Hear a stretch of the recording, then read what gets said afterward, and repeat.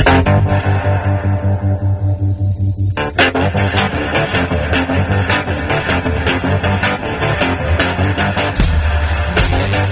listening to Cannabis Health Radio. Here are your hosts, Ian Jessup and Corey Yelland.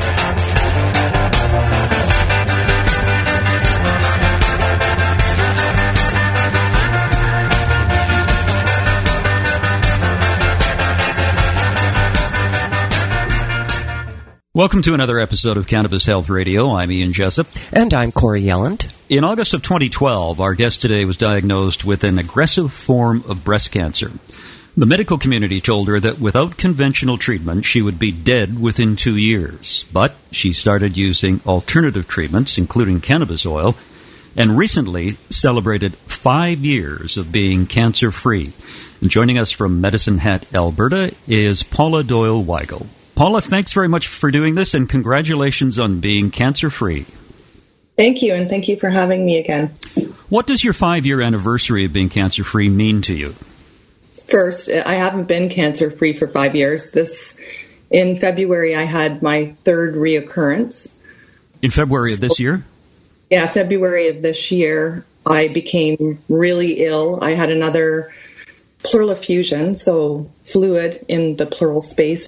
And I had to go to the emergency department, and when I was CT'd, I had 2,800 cc's of fluid in my chest, so everything was shifted to the right. I had a mediastinal shift, so my heart was pushed over. I was hardly breathing, and I ended up in Calgary at Foothills with emergency surgery, and they found breast cancer cells in the pleural space. So that's what was causing the fluid. So I had the surgery, had that removed, and I just had a CT 6 months later on Monday, and I'm no evidence of disease. And my blood work is fantastic. It's the best it's ever been in my life, and I feel fantastic. So I'm done. So this has been a 5-year journey. A 5-year journey, but I know that just because I know my body so well, I'm so in tune with my healing that I know that this was the last thing that I had to go through, the last process in my own healing. So you were diagnosed with cancer in August of 2012. It's been a process over 5 years, but a recent scan showed that you are free of cancer. Correct. Okay. Now, for those listeners who may not have heard our previous interview, which we did in episode 26, take us through some of the alternative treatments you used. So in 2012, when I was diagnosed in August, I refused chemo and radiation and researched for 3 months, decided on going to a clinic in Mexico in November 12, and had 3 weeks of just IV treatments, and was given the clear, just come back in a year for a top-up. My mother at the time had esophageal cancer, and she passed away in January 2013, so 5 months after I was diagnosed with breast cancer. And the lump that I had removed in August came back in February 2013, and I decided not to have surgery at that time again. And I started doing the Gerson therapy, cannabis oil. At that time, I worked my way up to 1 gram in 2.5 weeks, and a lot of different supplements. I was working with a naturopath in Toronto, and that was my journey. And for 1.5 years, that lump grew. I was on high THC Rick Simpson oil, so it was made with butane, what I was taking at that time, and the lump just kept growing. Then I discovered that taking high THC can cause that in estrogen-positive breast cancers. So I actually stopped the cannabis oil altogether for about 6 weeks. And then I restarted it, but I restarted it with a 1-to-1 oil. And I was only taking, and I still only take about 0.5 gram at night for a maintenance dose. So through that whole process, like in May 2015, I went to another healing clinic in Mexico for 8 weeks and had like integrative therapy, holistic therapy for my whole body, mind, spirit. And yeah, I've just been doing my thing. Meditating has been a huge part of my healing, just discovering my inner self. And cannabis, like, I have to give credit to cannabis for that. Just discovering myself and who I am and why I'm here. Okay, ladies, explain this to me. Hormone-driven breast cancer, we've always been told that THC kills cancer, but with hormone-driven breast cancer, you need a higher CBD. Yeah. Is that right? Yeah, back in the day, unfortunately, we just treated all cancers with high THC. And certainly we were successful in clearing breast cancers, like triple negatives and stuff. But the hormone-driven ones were certainly more difficult. We didn't have as much of a success rate. And then there was a study that came out indicating that THC can drive estrogen-type cancers. And that CBD was the way to go. And then straight CBD, unfortunately, we didn't see any changes in people. Or in my experience, that was the case. And now the recommended suggestion is 1-to-1 or 2-to-1 CBD to THC. Is that what you do, Paula? Yeah, that's what I do. And I have someone who makes my oil for me now. I was really fortunate to have met this person that adds terpenes back into my oil. So I have the beta pinene and alpha pinene added in, and a couple of more terpenes. Because when you make the medicine, it's whole plant medicine, but the terpenes do come out of it. And the terpenes are actually the most important part of the medicine, rather than THC or CBD. Terpenes they're discovering are very, very important in healing.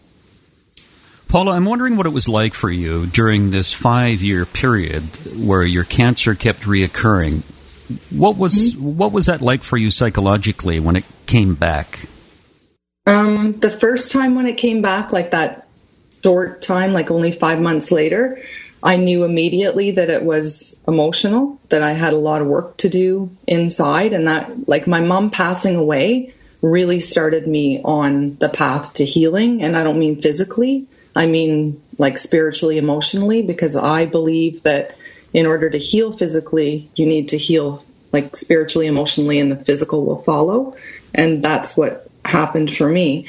So I just had such faith through this process that it was just a process. And there was a big reason I was here on this earth, because honestly, I've died twice and had the choice whether to come back or not. So I know that I just have such faith that I know that I'm here for a purpose, and I'm on my purpose now. It was interesting in the interview we did with you first last November, you said you have to heal emotionally and spiritually, then the physical will follow.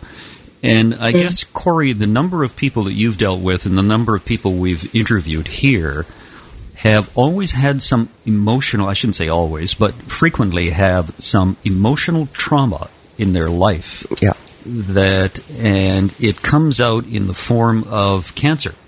Yes. Yeah. Yeah, and I guess with Paula, with you, it was dealing with your mother's death?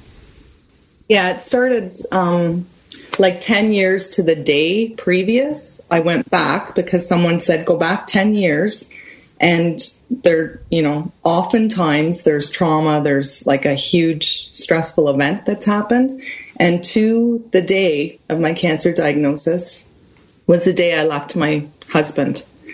And then after that, my brother got really sick with H1N1, and every day it was like an up and down, whether he was going to live. And if he did live, he would be brain dead and have end organ damage, etc.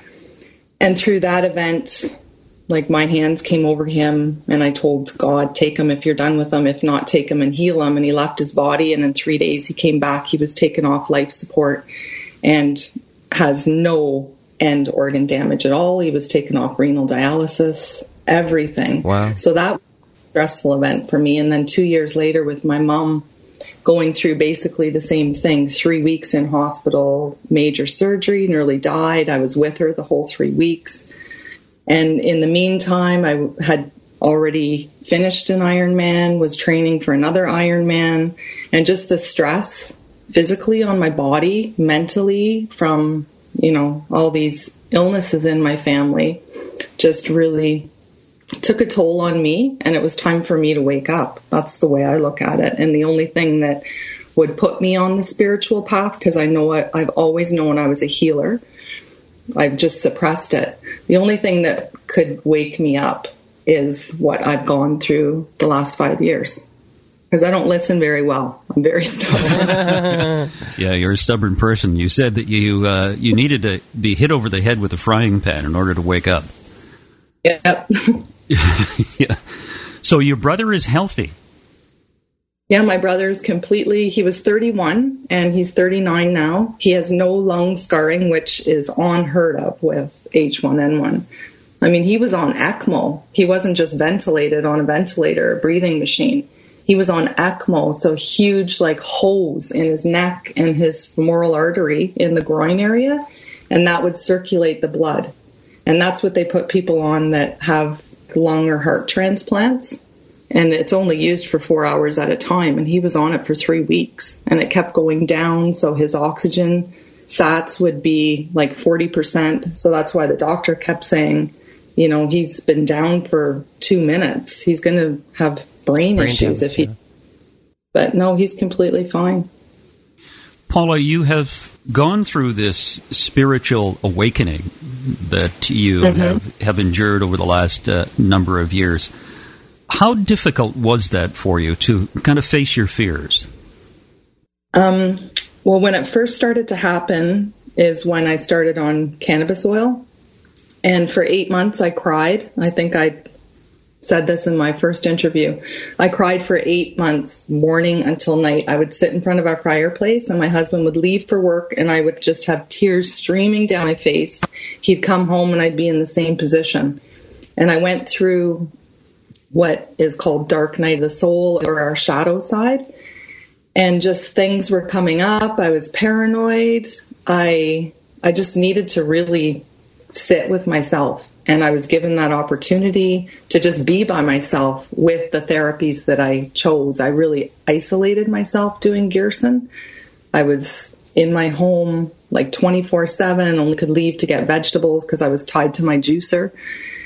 But I look back now, I've actually created a map of my life with all the significant things that have happened that have led me to this day, that it will be in my book as well. So it was very difficult, very, very difficult, those 8 months. But as all these things were happening, I was getting more and more synchronicities from the universe and I, started to really hear things and feel things and see things. And I have a huge healing team that are always around me. And I would say, like, give me a sign, and I would get a sign. My faith just increased to where, and then dying too, and seeing that there is another side. It's light. I can't even explain the love, the source energy that, like, I'm not afraid to go. Like, when I'm done here, I know that I'll be done. You can't control that. I don't want to control it. So, I've come a long way. I've really broke down, basically. I've really surrendered. You also quit your job as a nurse that you had for more than 20 years, correct? Yeah. They weren't very kind in the workplace. I applied for short-term disability after my mom passed away and to do my own healing of cancer. And I was refused because I didn't do chemo and radiation because I was picking alternative ways. So in March, I had to go to the doctor and I just got a stress note until June. And when it was time for me to go back, decided I had to quit because I had committed to Gerson for 2 years and there was no way I could juice every hour if I was working. And I just wasn't in that state of mind. I wouldn't be able to work doing the high doses of cannabis, neither. Mm. Now, you've also said that you never describe cancer as a fight, and you're not the first person that we've talked to that said that. Explain what you mean by that. Well, there's a lot of... Are you allowed to swear on here? Oh, yeah. Absolutely. Yeah, do whatever you want. There's a lot of people who view cancer as, like, their slogan is fuck cancer. You see T-shirts like that. And for me, even saying that, the energy that comes from that it's really negative to me. And I just don't believe in that. Cancer for me, I knew when the doctor told me that I had cancer, that it was my wake-up call, that it was going to be my greatest teacher. And it has been. I've always viewed it like that. I've never, ever said, why me? You know, I was so healthy. I ate good. Like, there was no explanation at all for me to have cancer or what I've gone through. It's a miracle. Like, it really is. I shouldn't be here. Corey, do you feel the same way when you had cancer, that you had to look at your life and yourself and what you were doing in terms of diet and spirituality, emotionally, physically, things like that? Well, I don't know that I did to the extent that the journey Paul has done here. I do know that I've said to people, certainly more than once, that getting cancer at some level was the best thing that ever happened to me. And they look at me like I'm crazy. Mm-hmm. But it's changed my life. It's completely changed my life, this whole journey that I've been on. Do you feel the same way, Paula? Oh, absolutely. I wouldn't trade the last 5 years in for anything, even though, like, some of those times were awful, like on my knees more than my feet. But I don't know. Corey, you looking in and seeing my journey, like, the last 4 years that I've known you, you could see better. But like, my daughter just told me the other night that she has people asking her now, is your mother a hypochondriac? Because she looks so good. There's no way she could have cancer, let alone be diagnosed with stage 4. And I'm like, really? Society really thinks not, God, your mom looks great. What's she doing? Well, I haven't heard anybody say, you know, that you're a hypochondriac, but no, but I certainly, sorry? Like, my whole journey, though, I've felt good, I've looked good, so I can see why people would think that, but it hasn't been all roses, that's for sure. No, but you do look amazing, but you certainly blossomed. That's for sure. That's for sure. Well, Corey, you have a similar story that when you were ill, you looked beyond your years. And then when you started taking cannabis oil and healed yourself, people would walk right by you. Yeah, they'd walk right by me, not even recognize me. Paula, do you ever, I mean, this is a tough question for someone who is as optimistic as you, but in the recesses of your mind, is there ever a fear that the cancer will come back, or do you think you've got this sucker licked? Never. No, it won't come back. I have no doubt. How do people in the medical community in your area feel about the fact that you've taken alternative treatments and you've kicked cancer's rear end? Well, it depends on who you're talking to. My husband is a physician, and he is like totally amazed walking alongside me in this journey, doing something completely different than what he was taught. Colleagues that, you know, I've texted and said, you know, my scan's clear, it's 5 years. They're ecstatic. They can't believe it.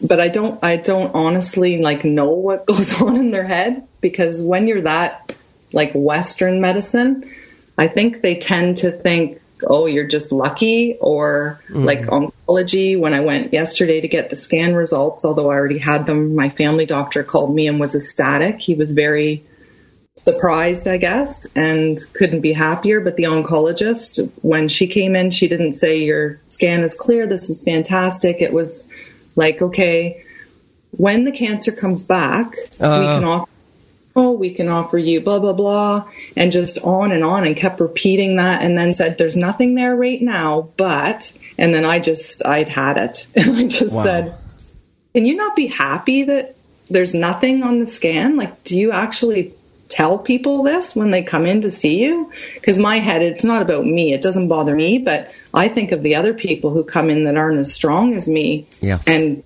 you should be ecstatic that you've got a clear scan, as far as I'm concerned, especially in things the other way. Like, what are you doing? Would you not ask that? What are you doing that you look so good? What are you doing that, 6 months later, there's nothing there still? What did she say? Nothing. There's nothing. Yeah, you may as well have been talking to a brick wall. Yeah, it's disappointing. It actually, I was so excited going there because I thought I would walk in and she would say, your scan is clear. But by the time I left there and all day yesterday, I said to my husband, this is really bizarre. Like the feeling that I have, you can't put doubt in my head, but she managed to put this little bit of doubt in my head that, oh my God, is it going to come back? Mm-hmm. And then it was like, no, it's not. But I just feel bad for other people. Yeah, because there is definitely that mental/emotional component to cancer. So if you've got somebody who's not as strong mentally, and they go in and are told, "Oh, this is going to come back," they're thinking about that. And you know what I'm getting at here, Paula? How your thoughts create your reality. Exactly. Yeah. What about your GP? Did he stand behind you all the way with what you chose to do? This GP that I have, I never went to a GP. I did this all on my own. But this GP I have for 2 years now, and I know him like as a friend too. And he's very, very supportive. He's the one who phoned me on Tuesday after the scan on Monday. And he said, I haven't read this yet. I just pulled it up now, so I'm going to go through it with you. And he was like ecstatic, like going through all my organs and bones and, that there's nothing there. He said, this is like the best thing that we could hope for. So yeah, he's been really supportive. So you are in better health today, probably, than at any time in your adult life. Fair enough? Yeah, not physically, but I am very balanced now, whereas before I was very physical. I was not balanced with the, emotional, spiritual stuff. It was almost like you were a runner, you were into triathlons. It seems to me, just in interviewing you, that was almost an emotional escape for you. Yeah, now, like looking back, like writing my book and looking back at things that happened, I know that, like, people would say to me, why are you running? What are you running from? And I would think, what do you mean, what am I running from? I've always run. I've run since I was a kid. But now looking back, I can see that I was running from myself. I don't really understand why. It's not like I had anything traumatic happen to me or anything, but I was not that person that could sit still, meditate, just be by myself. I always had to be on the go. And I can see that now with the physical things that I did with weightlifting and running, swimming, biking, always busy and not allowing me to get to know me, like who I really am. Do you know, when you said that, a thought popped into my head that when you do physical exercise like you do, and then all of a sudden you have to look inward, it can be very, very difficult initially, can't it? Oh, yeah. When I went through Dark Night of the Soul, that was part of the process, is I felt literally like chunks were being ripped away from me as I was just losing my identity, which I thought was my identity, but now I know it's not. But like being a nurse, I wasn't working anymore. Being independent, an independent woman, I wasn't working anymore. I had no income. Being so physical and not being able to have an outlet for that energy, it was very difficult. It's not now. I feel very balanced, and like I say, I wouldn't change anything. I don't miss all those things because I've filled myself up with the things that I needed. I'm nurturing myself now. Paula, do you still juice? Yes, I do. Not very much, though. Like 1 or 2 juices a day. And I'll go on juice breaks, too, where I don't juice at all. How different is your nutrition today than compared to August of 2012? Oh, it's very different. It's very different since my last illness in February. I lost a lot of weight. I was down to 114 pounds, which is like really thin for me. And I wasn't eating very much. And I just decided, I go on guidance, so I hear things, and I'm so in tune with my body that I know what it needs. And it was just like, Paula, you don't need to go away. to fix this. You don't need to take supplements to fix this or eat a certain way. Just be. Just finally be. And I didn't have my spirit for about a month. I would look in the mirror and I wasn't there. And I would cry and say to my husband, when is my spirit going to come back? Because literally I felt nothing inside. And then one day my spirit came back and I started eating. And now I eat whatever I want. If I want to have an ice cream, I'll go have an ice cream. So I'm doing things that I haven't done in years. And I am honestly just being. I'm just living because my whole belief system has changed. And people who are healing from cancer are going to think this is crazy, but I've always actually thought this, but was always afraid to move forward with it. And it's just being, just eating what I want. I'll have a glass of wine if I want, where I never drank alcohol after I was diagnosed with cancer. I really limited myself even more than I was limiting myself before. So I've completely changed. I'm not afraid. And most people, you go on forums. I won't go on any forums anymore because it's so, I can just see the energy in, you know, what is your protocol? How are you restricting yourself? This is how I see it all now, that women are just, it's crazy. It's crazy what we do to try and heal, but we're doing the opposite. Yeah, I remember getting a call from a woman that I worked with quite closely. And she lived in Chicago, and she was in tears because she spent all day juicing. She said, I'm just craving a steak. And she was sobbing. I don't know how much longer I can do this, and I wish I could just have a glass of wine. I'm like, why don't you have a glass of wine? And why don't you have a steak? Like, you've got to have some joy in your life. Exactly. And I had no joy. On my last interview, I think I said this, that my youngest daughter at the time, I think she was 22 or 23, and she said to me when I was going through Dark Night of the Soul, she said, Mom, we're here to experience joy. And if you're not experiencing joy, then you need to go. And that hit me like a bricks. And I was just like, oh my God, from this young woman that sees things more clearly than her mother. But to this day, like, that just really sticks with me. And it's true. That's a pretty profound statement, and a very true statement.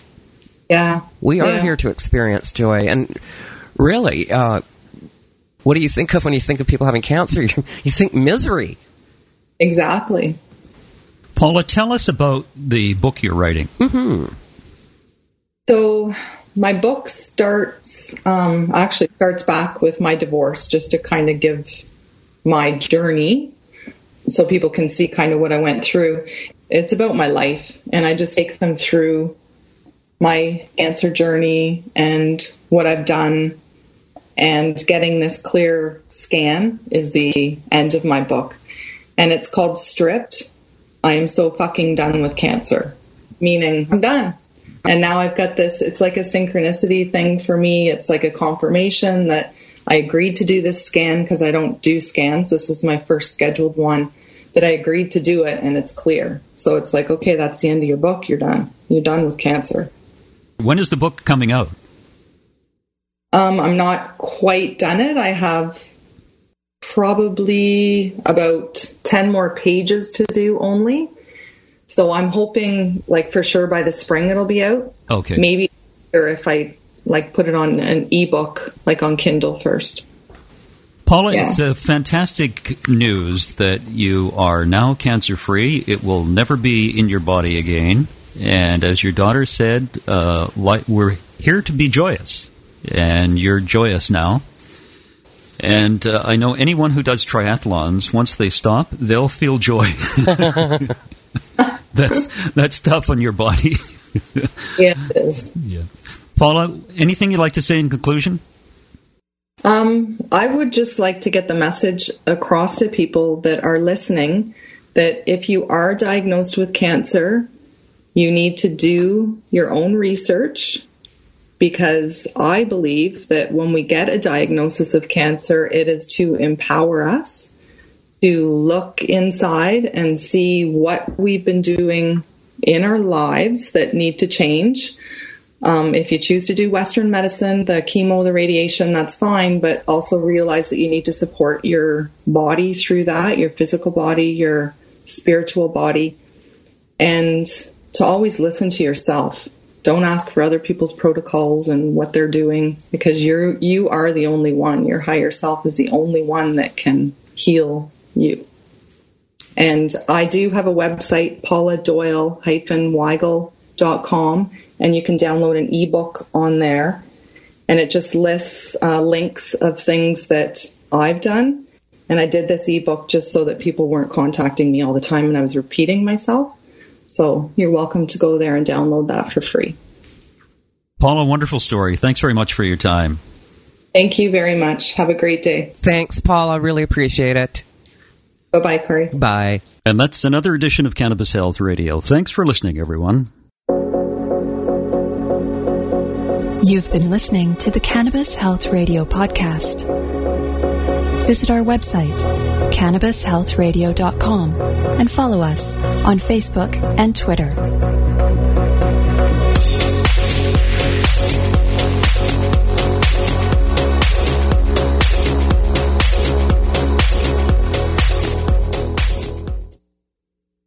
Thanks for listening to today's show.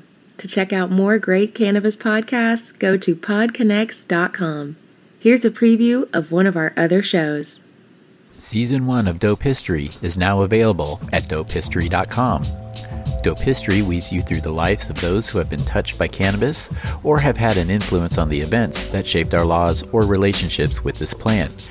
You'll hear tales from Frenchie Cannoli, Keith Strop, Eddie Lepp, Tom Alexander, Ed Rosenthal, Wolf Seagal, Jorge Cervantes, and Tommy Chong. Available now at dopehistory.com.